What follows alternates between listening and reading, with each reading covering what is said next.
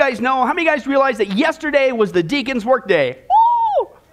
It was cool, exciting stuff. I was getting to that. You're stealing my notes there. But anyway, that's right. It's a church-wide work day. But the deacons, they headed up. You know, they're deacons, they're leadership. And so that's what they did. They did a great job of organizing things. We got all kinds of stuff cleaned up around here. And it was kind of cool if you were there. And so, but when all was said and done, Al, of course, being a great deacon, the model deacon that he is, he offers to give some of the other deacons a ride home. Okay? And so Al, he's driving the deacons home. And all of a sudden, a policeman all of a sudden pulls Al over. Again, he's having the trouble lately. But anyway, and so the policeman pulls him over, and so Al rolls down his window, and he says to the officer, "Is there a problem, officer?" And so the policeman replied to Al, he says, "Oh, no problem at all, sir. I just observed your safe driving, and I'm pleased to award you with a $5,000 Safe Driver Award. Congratulations. What do you think you're going to do with the money?" And so Al, he thought about it for a moment, and he goes, well, I guess it's probably a good time for me to go ahead and get that driver's license. Yeah. And then all of a sudden, Byron sitting next to him in the passenger seat says to the policeman, "Hey, don't worry, officer. He's only a smart aleck like that when he's drunk." And then Bill Wimberly, he's in the back seat, pipes up right after that and says, "I told you guys we wouldn't get far in this stolen car." Yeah. And then at that very moment, there was a knock from the trunk, and it was Kenny in this muffled voice, and he says, "Are we over the border yet?"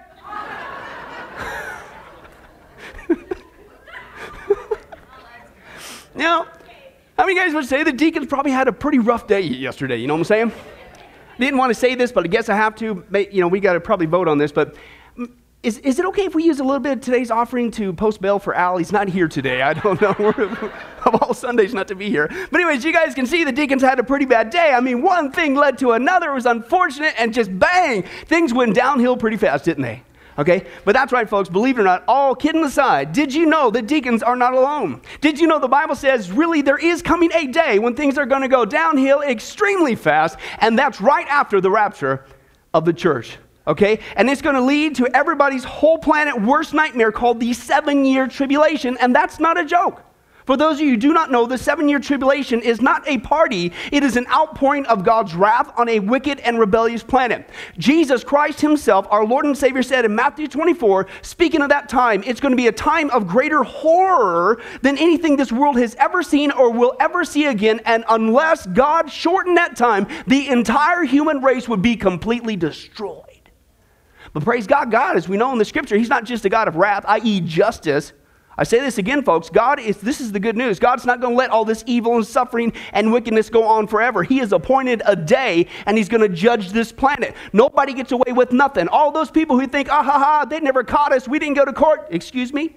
God has the last word, and that's good news for you and I. But he's not just a God of wrath, i.e. justice, pouring out his justice. He's a God of love as well. And because he loves you and I, he's given us many warning signs to warn us, to let us know when the tribulation was coming near, and Jesus Christ, his second coming, was rapidly approaching. So therefore, in order to keep you and I from experiencing the ultimate bad day of being left behind, literally things going downhill very fast, like the deacon's day on your worst nightmare, we're going to continue our study. That's right, the final countdown, okay? And what we've been seeing with our study, if you guys have been here so far, the last 2 times, okay, it's a countdown, so we go 10, 9. How many guys caught on to that so far?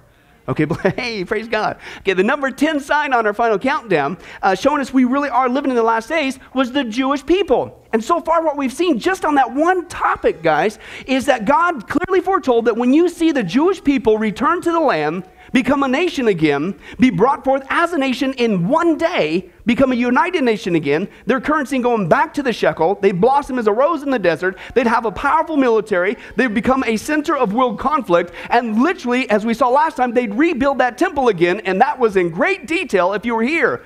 The Bible says you better wake up, Christian. You better wake up, person. Because it's God's clear indicator. You are living in the last days. We don't know the day, we don't know the hour, but my goodness, things are getting close. Okay? But concerning the Jewish people, that is still not all. The 10th end time prophecy concerning the Jewish people, get this, they would actually have a relationship with the Antichrist. You talk about an unfortunate relationship, but folks, you can't get away from it. Old or New Testament, it's unfortunately going to be interwoven. The Jewish people are going to have a temporary relationship with the Antichrist. And the first thing we know about this relationship is they are actually going to make a peace treaty with him. The Jewish people are going to make a peace treaty, believe it or not, with the Antichrist. But don't take my word for it. Let's listen to God. So open your Bibles to Daniel chapter 9. Daniel chapter 9. And, of course, Daniel was written by Daniel. Man, you guys are sharp today. This is great. Daniel chapter 9, we're going to read verses 20 through 27. We saw the tail end of this before, but I wanted to grab the context of what's going on here. And we're clearly talking about what is the event going to be that starts the 7-year tribulation. How do you know when does the clock start going? It's right here in Daniel chapter 9, verse 20 through 27. Here's what Daniel has to say to you and I. Okay, he says, "Now while I was speaking and praying and confessing my sin and the sin of my people Israel, and making my request to the Lord my God for his holy hill, while I was still in prayer, Gabriel, the man I'd seen earlier in the vision, the angel, he came to me in swift flight about the time of the evening sacrifice." I think it's about 3 in the afternoon. "He instructed me and said to me, 'Daniel, I have now come to give you insight and understanding. As soon as you began to pray, an answer was given, which I've come to tell you, for you are highly esteemed. Therefore, consider the message and understand this vision.'" Let's do the same today. Here's what he says, 77s. Pay attention. This is how we know the 7-year tribulation. When does it start? 77s, he says this, are decreed for your people. Obviously, that's the Jewish people according to the context, right? So 77s are decreed for the Jewish people, is what he says. He says, now listen to this. He says, to finish transgression, to put an end to sin, and atone for wickedness. The first 3 were accomplished at Jesus' first coming.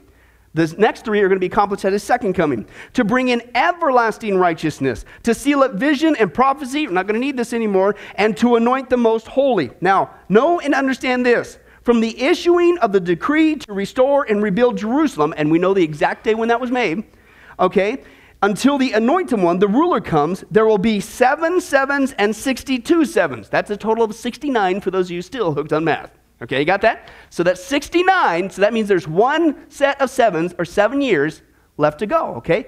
So he says, after that, 69, it will be rebuilt with streets and a trench, but in times of trouble. After the 62 sevens, the anointed one will be cut off and will have nothing. Jesus fulfilled that, if you do the math, to the exact day with his triumphal entry into Jerusalem, okay? Now the people, the ruler, the Romans, who will come and destroy the city and the sanctuary, and that's exactly what happened in 70 AD. The end will come like a flood. War will continue until the end, and desolations have been decreed. Now listen, remember we got 1 set of 7s to go. He will confirm a covenant, okay?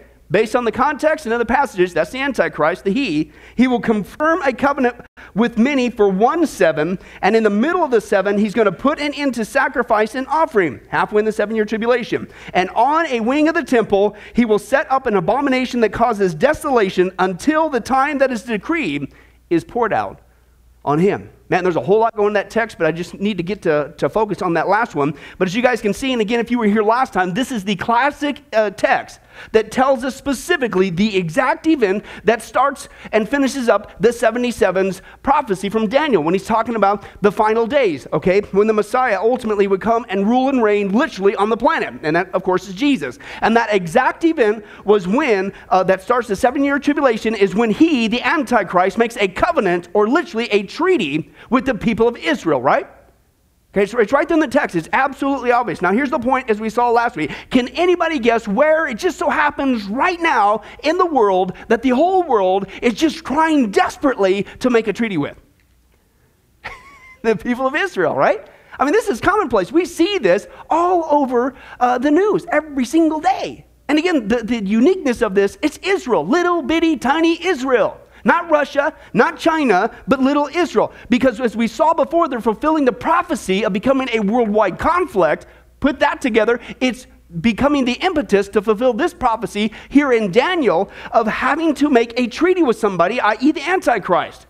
And so the Bible tells us one day, because of all this conflict, listen, that we see on our TVs every single night about Israel, that one day this is going to drive the people of Israel to make a treaty with the Antichrist himself. And so here's the question. Are there any signs, in fact, that the Jewish people are trying desperately again and again and again to make a treaty with somebody, some figure, some form of government to give them peace? Any signs of that?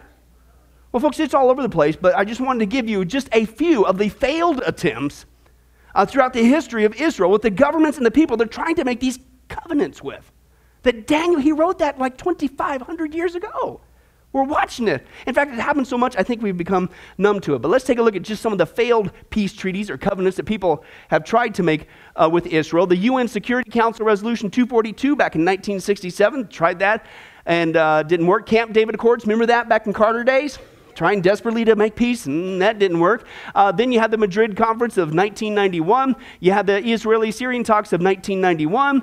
You had the Oslo Agreement in 1993. You had the Israel-Jordan Treaty of Peace back in 1994. You had Camp David, once again, trying again in the year 2000. That didn't work. You had the Taba talks of 2001. You had the Saudi peace plan of 2002. You had the roadmap peace plans. Remember that back in the Bush days in 2003. Geneva Accord 2003.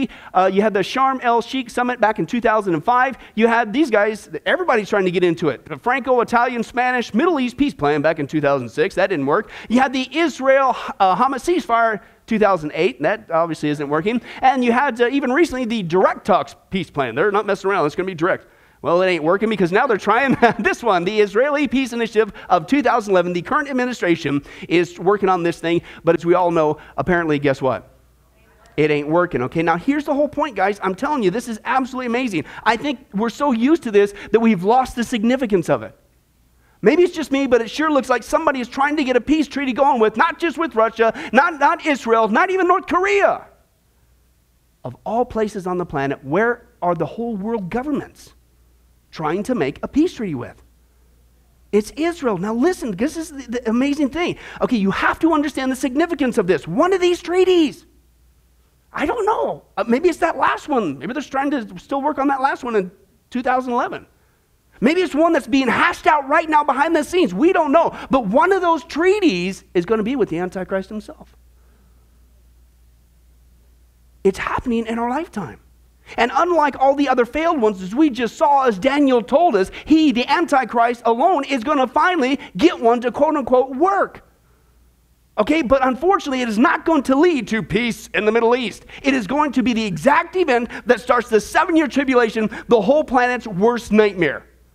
And the Bible says when you see this trend, when Israel is trying desperately to make a covenant with people around the world, you better wake up.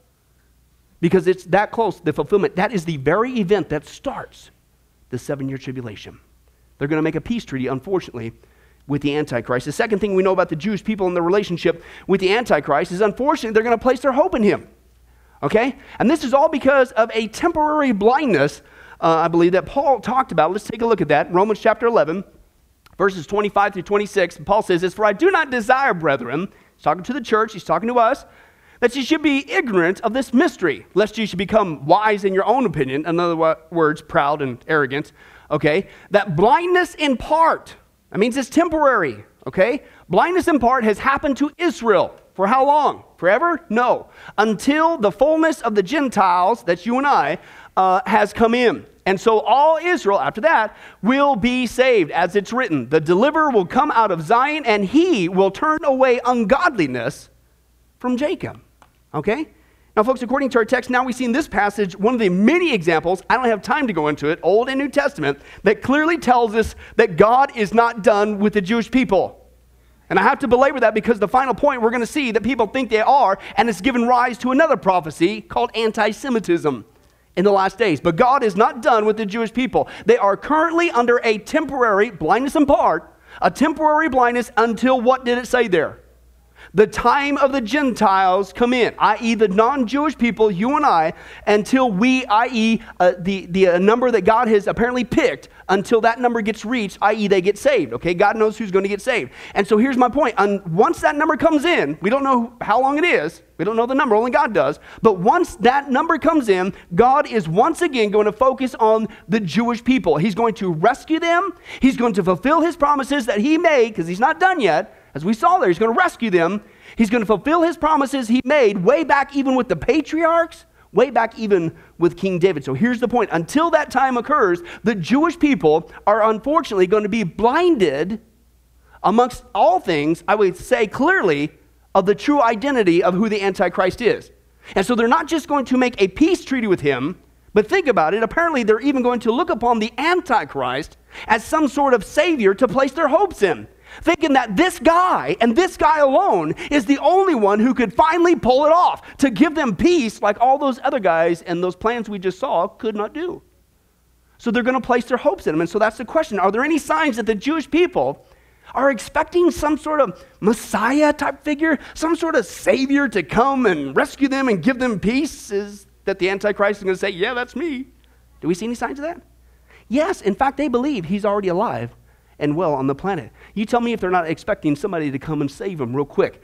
Okay, they're being set up, unfortunately. The most important, one Jewish guy said, the most important event in the Messianic era will be the rebuilding of the Holy Temple. We saw that last week. Boy, are they getting close or what?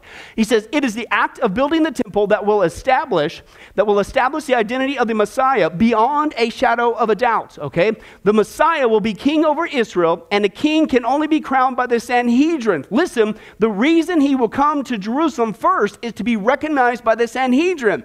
Now, if you were paying attention last week, for the first time in 1,600 years, guess what just got birthed back on the scene? The Sanhedrin. The same ruling council that was in existence with the mock trial with Jesus in his first coming has now just came back on the scene just prior to his second coming. But they believe this Messiah, that he's going to be presented to the Sanhedrin. They're going to give their blessings upon him. Yeah, he's the one. Excuse me? That's not all. They're even more direct. Chief Rabbi Burel Lazar believes that the earth will soon see the coming of a Messiah to judge all mankind. Quote, we know that he is very near at hand. The Messiah may well have been born already. The world today is in a state described by our sages as the Heble Mashiach, that is labor that precedes the coming of a Messiah. We are living on the verge of history. It can be felt everywhere. They're expecting it any day now, somebody to come and save them. Okay? And finally, Rabbi Yitzhak Kaduri called upon the worldwide Jewry to return to Israel due to natural disasters which threaten to strike the world. Okay? In the future, the Holy One, blessed be He, will bring about great disasters in the countries of the world to sweeten the judgments of the land of Israel. I am ordering the publication of this declaration as a warning so that Jews in the countries of the world will be aware of the impending danger and will come to the land of Israel for the building of the temple and the revelation of a righteous Mashiach or Messiah. The Mashiach, he believes, is already in Israel. You know, their Savior. You know, somebody placed their hopes in. You know, somebody who can bring them peace, like all these other treaties haven't been able to do. Folks, here's the point. When you start looking at, that's not all of them.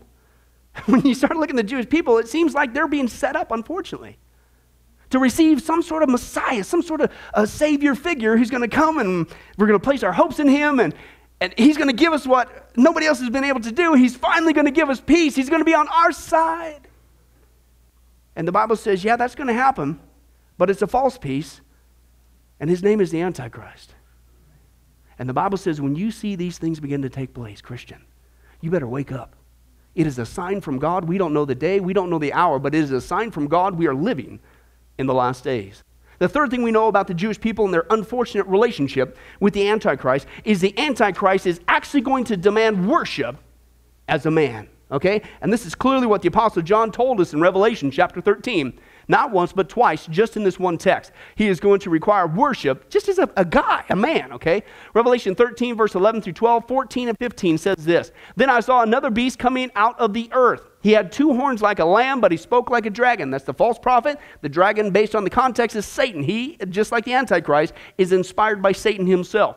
And here's what the false prophet does. He exercised all authority of the first beast, the Antichrist, on his behalf. And here's what he did. He made the earth and its inhabitants worship the first beast, the Antichrist. What did he do? Worship the Antichrist, just a mere man, okay, whose fatal wound had been healed, okay? Because of the signs he was given power to do on behalf of the first beast, the Antichrist, he deceived the inhabitants of the earth. This is a global event. He ordered them to set up an image in honor of the beast, the Antichrist, who was wounded by the sword and yet lived. Now, he was given power to give breath to the image of the first beast so that it could speak, listen, and caused all who refused to worship the image of the Antichrist, i.e. to what? You're going to die. Whoa. Wait till we get to the technology for that, Lord willing. Folks, here's the point of the text. As we can see, this is that classic passage, if you know Bible prophecy, from the Apostle John that tells us the false prophet is actually going to dupe the whole world into worshiping the Antichrist. It says that not once, it says it twice in that text. They will worship him. And in case you don't want to, oh, guess what? You're going to die. But it says that they're going to worship him. Listen, he's a man. Now put that all together. Here's the point. Do we see any signs of people's hearts being prepared to worship, listen, not just a man, but who is the Antichrist on the world scene? He's a political figure of a man, right? So that's the question. How do we know? How are we getting close? Do we see any signs of people worshiping a political figure of a man in true worship? Yeah, I think it's pretty obvious, folks. How many guys have ever seen those giant parades and those humongous pictures and statues of Stalin and Mao Zedong, in Russia and China, and people, they parade him in these giant parades like it's some sort of a worship service. Have you seen that? He's just a guy. He's a political figure. It's like, what? That's kind of creepy, right? Have you ever seen those? It's like, man, it's just, you got the guy's big giant head and people, whatever their song is, but it's like, what? And then even recently, if you paid attention, the recent death of North Korea's president, did you see the videos on that? What were these people doing before his image? They were bowing down. They were weeping big alligator tears over a man. Now, here's my point. This is a whopper, folks, when I came across this. Now, see, we're tempted here in America to go, man, that's just those communist countries. You know what I'm saying? That's just Russia, China, North Korea. You expect that from those people because, there's no way we're America. There's no way in our right mind are we going to worship a man, let alone a political figure of a man. There's no way. How many guys realize I use sarcasm to set you up to make a point? Folks, I'm here to tell you, man, what I'm about to share with you is not only shocking, but I need to state the obvious, okay? What I'm about to show you has nothing to do with politics. It has everything to do with Bible prophecy.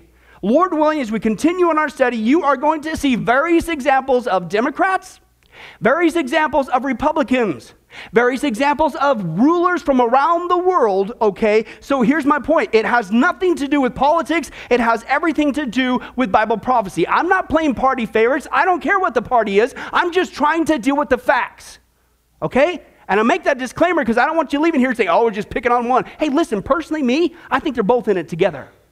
Democrats and Republicans, okay? I'm not saying every single one of them, but I think most of them are. Okay, now I need to say that because what you're going to share, folks, is absolute, it just,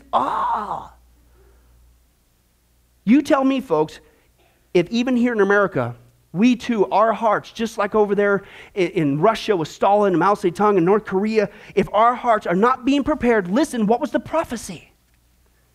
That people in the last days are going to worship a political figure of a man.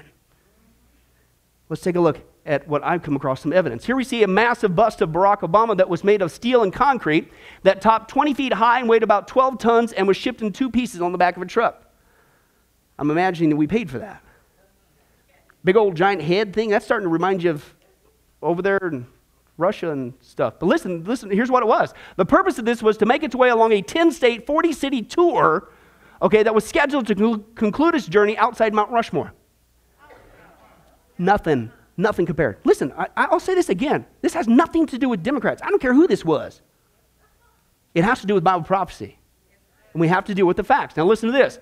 Then, I thought that was bad. An artist in Iowa, that's the actual picture, in Iowa created an inaugural parade of Barack Obama riding on a donkey, making his own triumphal entry, complete with adorers waving palm fronds with a so-called Secret Service escort. That's mockery. Listen, it gets even worse.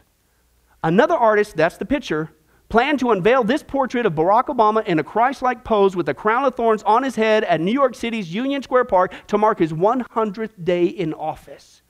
As a Christian, I don't care what party's that from. I find that offensive.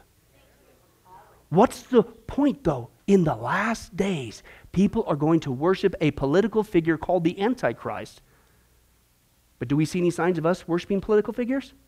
That's the point. Don't miss the point. Okay, but it gets even worse. If that wasn't enough, people around the world have found it apparent, listen, to even pray to Barack Obama and even pledge allegiance to him, as this next video shows. Shades of Russia. Take a look at this. We are here for the healing of the nation. Yes. With the prophet Jeremiah, we cry out, is there no balm in Gilead? Is there no physician here? Why then has the health of my poor people not been restored? With the prophet Martin Luther King Jr., we cry out of all the forms of inequality, injustice in healthcare is the most shocking and inhumane. From healthcare systems and industries that place profit over people. From lobbying efforts that block access to quality healthcare for all. I pledge. I pledge. I pledge. I pledge. I pledge. I pledge. I pledge. I pledge. I pledge. I pledge. I pledge. I pledge. I pledge. I pledge to be of service to Barack Obama. I pledge to be a servant to our president. and all mankind. Because together we can. Together we are. And Together we will be the change that we seek. Please don't miss the point. Who would have thought that here in America we could sit there and laugh and scoff at those History Channel specials? Look at what they're doing with Stalin. Look at. Who would have thought here in America there would actually come a time when we too, like the other nations around the world, would show signs of worshiping a man? And not just a man, but specifically, what's the text say? A political figure of the man of whom is preparing our hearts, I believe, to one day receive another political figure of a man called the Antichrist. That's how close we are getting. And the Bible says when you see signs of that, Christian, you better wake up. You're living in the last days. The fourth thing we know about the Jewish people's relationship with the Antichrist is, hey, man, this man worship ain't enough. That's the first setup. He's got an ultimate goal in mind. He wants you now to worship him as God. And this is the text we saw last time that Paul talked about in 2 Thessalonians chapter 2, verses 1 through 4. It says this, concerning the coming of our Lord Jesus Christ and our being gathered to him, we ask you, brothers, church, not to become uneasily unsettled or alarmed by some prophecy or report or letter supposed to have come from us saying that the day of the Lord is already come. Don't let anybody deceive you in any way, for that day will not come until the rebellion occurs and the man of lawlessness is revealed. He's doomed, obviously, for destruction, the Antichrist. Now, here's what he's going to do. He will oppose and exalt himself over everything that is called God or is worshipped, so that he, the Antichrist, sets himself up in God's temple, proclaiming himself to be what? God. It's right there in the text. And this is what we saw last week if you were here. This is the text that tells us that the Antichrist in the last days is going to go up halfway into the 7-year tribulation. Okay, he's going to go up into the rebuilt Jewish temple that we saw last week. They're getting ready to do right now. And he's actually going to have the audacity to say, worship me now, not just as a man, not just as your political savior around the world, but now I demand you worship me as God. And so here's the point. Do we see any signs of people even going to stage 2 of his ultimate goal of people, believe it or not, worshiping somebody, literally professing him to be a god? Yes. In fact, folks, if you've been paying attention, there's a whole slug of false teachings out there that have been paving the way to get us and encourage us to do just that. Let me share just a few of those false teachings that encourage us to worship a man as a god. One of them is environmentalism. I'm not against, let's destroy the planet, put oil on the ground. I'm not saying that. But you got to be careful, folks. We'll get into this, Lord willing, later. What's woven into it is pantheism, that all is God. But here's the point. This is what they teach. The philosophy of environmentalism is based on the religious belief of pantheism. Pan meaning all. All is God. Okay, and that God is in all and all is God. That earth is our mother. That's old-fashioned paganism. It used to be called Gaia worship. Now would you say Mother Earth? Okay, and that all living things have equal value, okay, and that mankind has overstepped his bounds, even being a cancer on the rest of nature. As ardent environmentalist Al Gore stated, God is not separate from the earth. Excuse me? No, he made the earth.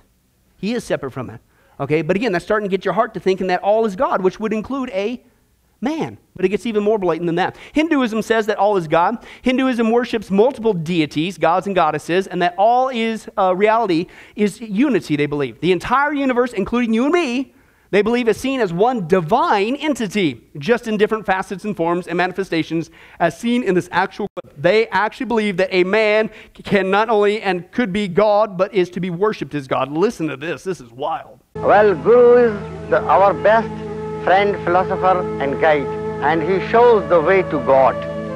So, we in our India acknowledge him as a divine power, just equivalent to God. If anyone could be near the beloved Master and witness the love, the compassion, the humility, the grace, the generosity, no one in his right mind would not know that this is a walking, talking, living God on earth. In all scriptures you will find that the Master is the God-incarnated power working on earth. You people that interviewed this gentleman today, I don't think you knew who you interviewed, but you interviewed God. Come on, you mean to tell me in the last days the Antichrist, he's going to go up there and he's going to go up in this rebuilt Jewish temple, he's going to declare himself to be God? Yeah, come on, nobody's going to do that. Every person on the planet who's a Hindu, they're being prepped for it. But I'm telling you, it's all over the place, many different angles, all at the same time, to prepare people to worship a man as a god. That's not all. Mormons say you can become a god. After you become a Mormon, this is actually what they teach folks. They don't tell you this knocking on the door, okay, that you have the potential of becoming a god.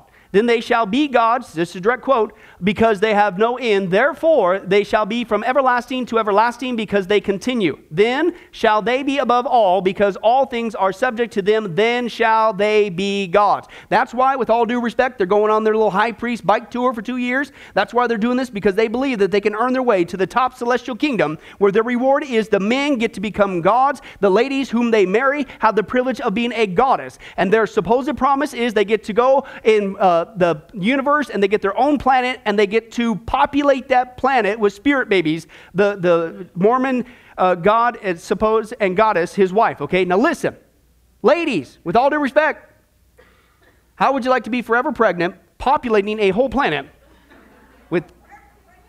Hey, I state the obvious, man.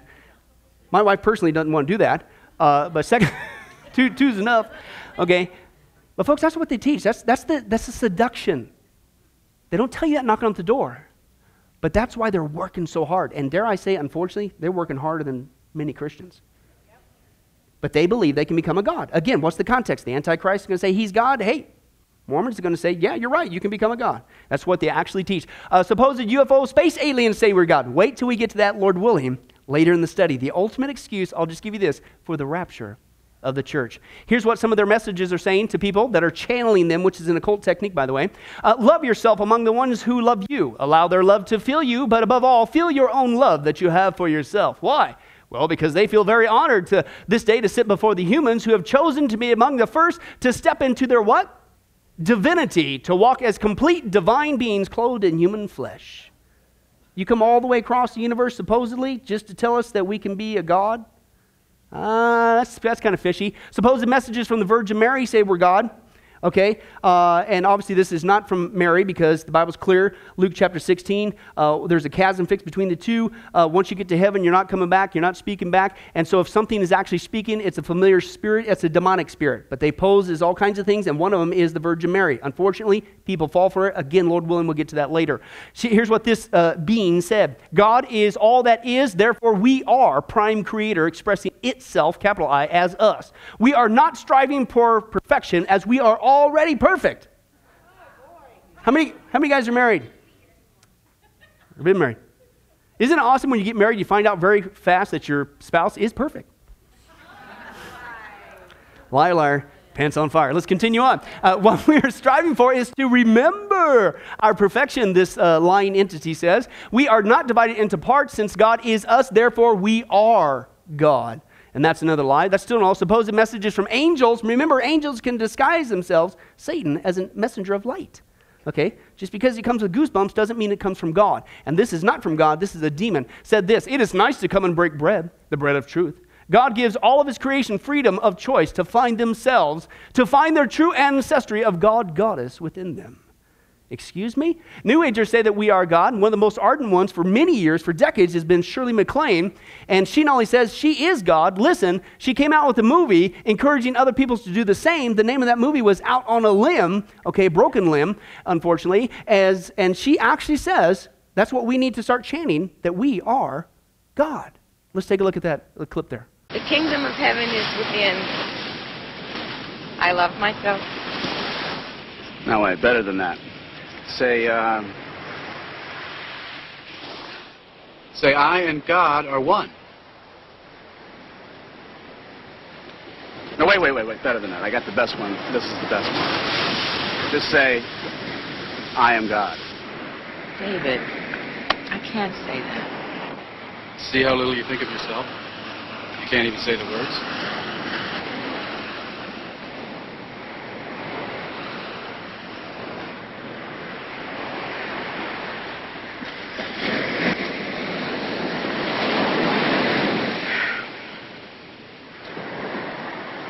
I am God. I am God. A little louder, please, with maybe a little more conviction.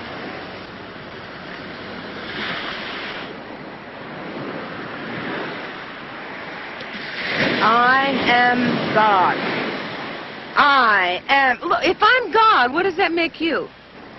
Well, we always see in others what we see in ourselves. I am God.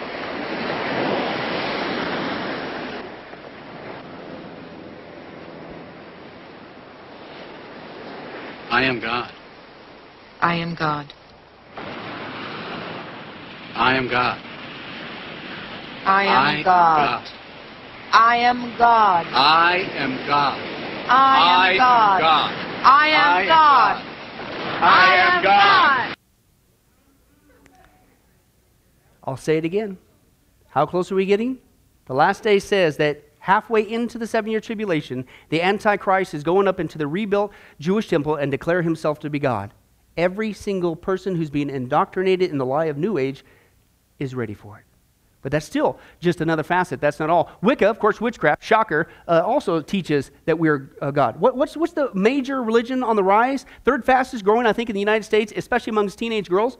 Oh, that's right, it's Wicca, which is the new term for old-fashioned witchcraft. Here's what they teach. The existence of a supreme divine power is known as the One, or the All. The All is not separate from the universe, but a part of it, and from the All came the God and goddesses, and they are manifested in various forms in the universe. Where is divinity? Divinity, they say, is within. Okay, and where did all this come from? Shocker. This is the lie from the Garden of Eden. But if you don't read your Bible, and you don't know your Bible, and you're not taught the Bible, you won't realize how much you've been lied to. The devil says this, folks. This is the fall in the Garden of Eden. Genesis 3:5, and I quote Satan, "For God knows that when you eat of it, your eyes will be open, and you will be" what? Like God. It's the lie of the Garden of Eden. Now, here's the whole point. It looks to me like there's a whole bunch of teachings encouraging people to worship a man, not just as a political figure, but specifically as a God, right? And remember, that's what the Bible says the Antichrist is going to do. He's going to say, worship me as God. And I think that there's already going to be a whole ton of people going, you got it, buddy. I believe that's true. But man, praise God, Bill, that's not happening to the church. I mean, I'll tell you what, if there's one stronghold, man, it's the Church of Jesus Christ. We know our Bibles. There's no way. There's only one God, right? Nobody in the church would promote that a man could become God, right? Well, once again, you guys are catching on to the sarcasm, but I'm still going to do it anyway. Yes, unfortunately, it's happening even in the church. Check a look at this, folks. Frederick Price, he said, God can't do anything in this earth realm except what we, the body of Christ, allow him to do. So if man has control, who no longer has it? God. Yes, we. You are in control. That would make you God, wouldn't it? Oh, it gets even more blatant than that. Benny Hinn said, when you say I'm a Christian, you are saying I'm a little Messiah walking on earth. That's a shocking revelation. May I say it like this? You are a little God on earth running around. Christians are little messiahs and little gods on earth. Say, I'm born of heaven, a God man. I'm a God man. I'm a sample of Jesus. I'm a super being. Say it, say it. No, I'm not going to say it because that's blasphemy. Excuse me? Paul Kraut said, somebody said, I don't know who said it, but they claim that you faith teachers declare that we are gods. You are a God, I'm a God. Well, are you a God? I am a little God, he says. And but that's not all. He says, I have his name. I'm one with him. I'm in covenant relationship. I am a little God. Critics be gone. How about the Bible apparently was gone? Excuse me? Kenneth Copeland said this, Jesus is no longer the only begotten Son of God. You're not a spiritual schizophrenic, half God and half Satan. You're all God. You don't have a God in you. You are one. He said, I say this with all respect so that it don't upset you too bad, but I say it anyway. When I read in the Bible where Jesus says, I am, I just smile and say, yes, I am too. In the church. We're not there yet. We're a long ways, but did you know the Bible says the church is going into apostasy in the last days? It all fits in line, folks. One more to go, or a couple more. Kenneth Hagin said the believer is called Christ. No, we're called Christians, followers of Christ. He said that's who we are. We're Christ. You're as much an incarnation of God as Jesus Christ was. And then finally, Morris Cerullo said this, you're not looking at Morris Cerullo, you're looking at God. You're looking at Jesus. No, I'm looking at Morris Cerullo. Folks, I don't know about you, but I mean, the right mind would think that there'd ever come a time when the church, come on, where we would actually encourage people to worship a man as a God. And again, here's the point. Tell me that even unfortunately in the church, people's hearts are not being prepared to worship the Antichrist as a God. And the Bible says when you see this take place, you better wake up, man, because it's a sign. You're living in the last days. The fifth and final thing that we know about the Jewish people's relationship with the Antichrist is, unfortunately, he's going to go slaughter 2/3 of the Jewish people.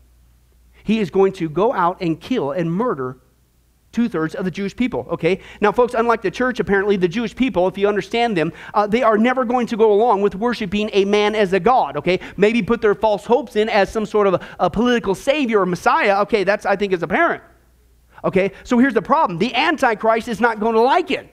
He wants to be worshipped as a god. He's going to demand to be worshipped as a god. And so halfway into the 7-year tribulation, he isn't just going up in that temple to declare himself to be God, but apparently the Bible says he's going to go after the Jewish people and annihilate them because they refuse to do so. In fact, Zechariah, he gives us the exact number of how many he is going to slaughter. Check this out. Zechariah chapter 13, verses 8 and 9 says this, in the whole land declares the Lord. How many? The context is the Jewish people. In the last days, 2/3 will be struck down and perish, yet 1/3 will be left in them. Parallel passages for your curiosity, Matthew 24, Revelation chapter 12. Okay, yet 1/3 is going to be left in it. This third I will bring into the fire. I will refine them like silver and test them like gold. They will call on my name. I will answer them. I will answer them. I will say, they are my people, and they will say, the Lord, finally Israel, the Lord is our God. And what we see here, folks, in this text is actually some good news and some bad news. The Bible says, believe it or not, one day the good news is, what we saw that Paul said, the temporary blindness is going away. Okay? The Jewish people are finally going to lose their blindness and get right with God. Unfortunately, the bad news is, the kicker that's going to remove those scales, if you will, is the true identity of the Antichrist 3.5 years into the 7-year tribulation. 2/3 are going to be annihilated by him.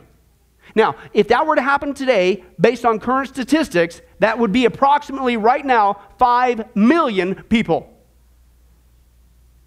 And I think it's going to be compressed in a much shorter time than what Adolf Hitler did over many years. 5 million Jewish people, if it were to happen today, that's what the Antichrist is going to do. And you might be thinking, well, gee whiz, there's no way seeing any signs of this prophecy in Zechariah coming to pass. I mean, come on. Once again, the History Channel. I mean, we've seen the history of World War II and Hitler and the evil atrocities with the Holocaust. I mean, there's no way that we would, especially in the same generation that it occurred with what Hitler did, that we would ever allow somebody else to once again do another Holocaust on the Jewish people, right? Sarcasm. That's right, Daniel. I'm using sarcasm. You know what's coming. Folks, what I'm about to share with you is not only shocking again, but it reveals again that even off the heels of what Adolf Hitler did, there's a sudden rise of anti-Semitism on the planet to where researchers right now are saying it's just as bad now as it was in the 1930s, right before Hitler appeared on the scene and did what he did. But what's even more shocking is you're going to see it's not just around the world with, Palestinian countries. You'd expect that. Not condoning it. But it's even here in America. Check this out. Let's take a look.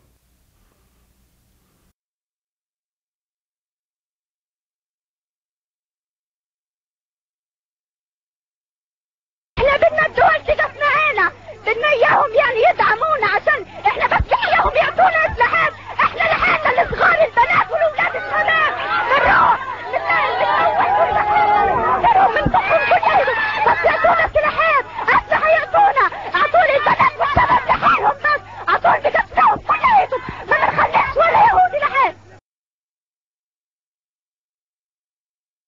Have you heard of Adolf Hitler? No. You don't know who he is? No. Adolf Hitler, what do you know about him? He was, what's it called? But he was kind of a president. What do you know about Adolf Hitler? I really don't know anything about it. Have you heard of Adolf Hitler? No. Never heard of him? No. I vaguely remember him. Who was Adolf Hitler? He was the guy that's in, was he German? I really don't know that much about him. Who was Adolf Hitler?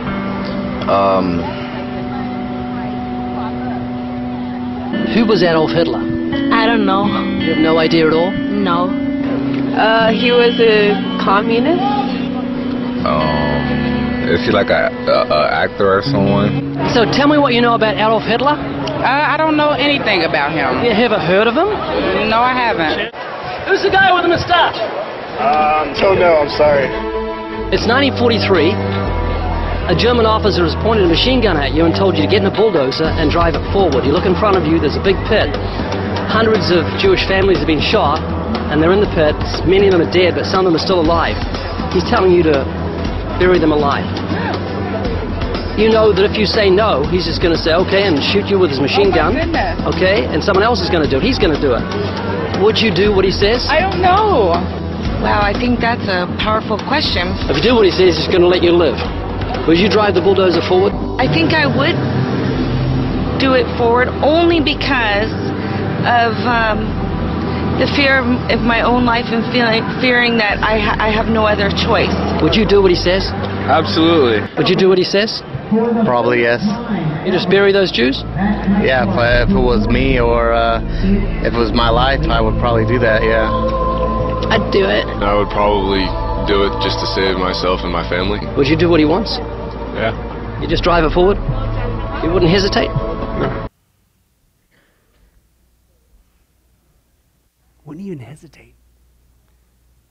I don't know about you, but it makes me wonder, what in the world are they teaching in school? Maybe let me rephrase that. What are they not teaching in school? Folks, the Bible says that in the last days, the Antichrist is going to seek to kill 2/3 of the Jewish people, and by the looks of it, in our lifetime with the previous generation, looks to me like he's not going to get a whole lot of resistance. And the absolutely horrific irony is, he might be getting plenty of help. It's happening again. People, we have to wake up. What more does God have to do? He loves us. This is why he's given us the warning sign these last 3 weeks of the Jewish people to show this is just one of 10. And that's not even all of them. He's trying to show us that the tribulation is near. The second coming of Jesus Christ is rapidly approaching. This is why Jesus said this should motivate us, Christians. Luke 21:28, when you see these things begin to take place, what do? Run for the hills? No! Get motivated for Jesus. Stand up, lift up your heads, because your redemption is drawing near. Whether we like it, lump it, leave it or not, we are headed for the final countdown. And so the point in closing today is, if you're here as a Christian, it is time to get busy for Jesus. We have got to lay aside our differences. We have got to get busy working together as God's team, specifically saving souls. But if you're here today and you're not a Christian, I beg you, please heed the signs, heed the warnings. Give your life to Jesus today, because you do not want to be around when the Antichrist does take control. It's horrific. We'll close in prayer after this.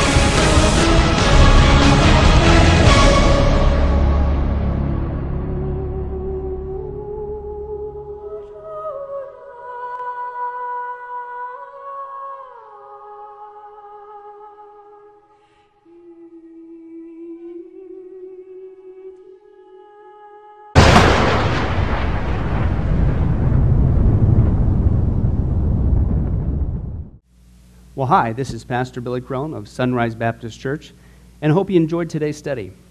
But before you go, let me ask you one final question.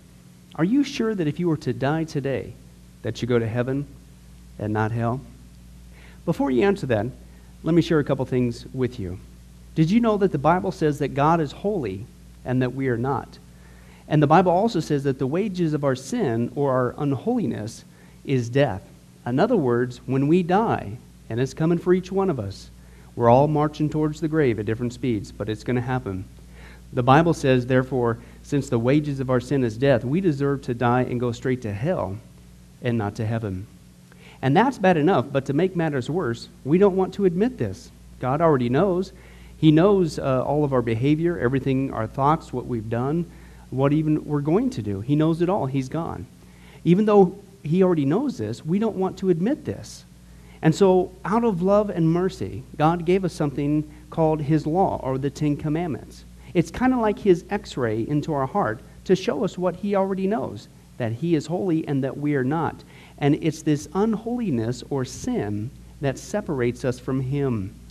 Let's take a look at God's x-ray, if you will, His divine law, to show us what He already knows. The Ten Commandments, the ninth one, says this: you shall not bear false witness. Okay? That's called lying. Okay? And if you've ever told a lie once, which we all have, myself included, the Bible says that makes you a liar. Okay? Another commandment says, you shall not steal. Okay? And you might think, well, that's something that everybody does. Well, it doesn't make it right, and it demonstrates what God is trying to show us, that we all have sin, and it's separating us from Him. Even if you took a pencil in the third grade from somebody, if you did it without permission, that's stealing. And so now you've become a thief. The Bible says that you shall not use the Lord's name in vain. And how interesting it is and unfortunate that the only name under heaven by which men might be saved, the name Jesus Christ, has now become a common cuss word. The Bible says that God is so holy that even His name is holy. If you've taken the Lord's name in vain and used it as a cuss word or even flippantly, the Bible calls that the sin of blasphemy. And so now you become a blasphemer. The Bible says you shall not commit adultery. And Jesus says if you even look at another person with lust in your eye, you've committed adultery in your heart. And finally, the Bible says you shall not murder. And you might think, well, hey, I haven't done that one. Really? Well, again, the Bible says that the sin of hatred is the same as the sin of murder. The only difference is you pulled the trigger, if you will, in your heart. You wish they were dead. And in God's eyes, it's the same thing in principle. Folks, that's only just a couple of the Ten Commandments. We didn't even go through all of them. But I think you're starting to get the picture. The Bible is correct. We have all fallen short of the glory of God, myself included, and that we are separated from God as a result. And so when our time comes, we're not automatically going to heaven. We are headed for judgment. We are headed for hell. Now let me tell you the good news. The good news is that God so loved the world that He gave His one and only begotten Son, Jesus Christ, to save us. Jesus Christ died on the cross. It was the death penalty of its day. He paid in full the price for our sins to be forgiven. Let me give you an analogy. For instance, even today, we could see that a person could commit a crime. They cannot reverse it. The sentence has been passed. The judge has slammed his gavel, and they are ushered off into their jail cell. And in this particular crime, they are going to receive the death penalty. And so they're behind bars just waiting for the time, waiting for the call for them to go and receive the death penalty. But believe it or not, as we know, there is a way that a person can get off a death row. And that is if the one in authority, the governor, would grant them a pardon. Now, they didn't earn it. They certainly don't deserve it. And there's nothing they could do to earn it because nothing can reverse their crime. Okay? Yet the one in authority has that ability to grant them a pardon. Well, can I tell you something? That's what God has done through Jesus Christ. The cross was the death penalty of the day.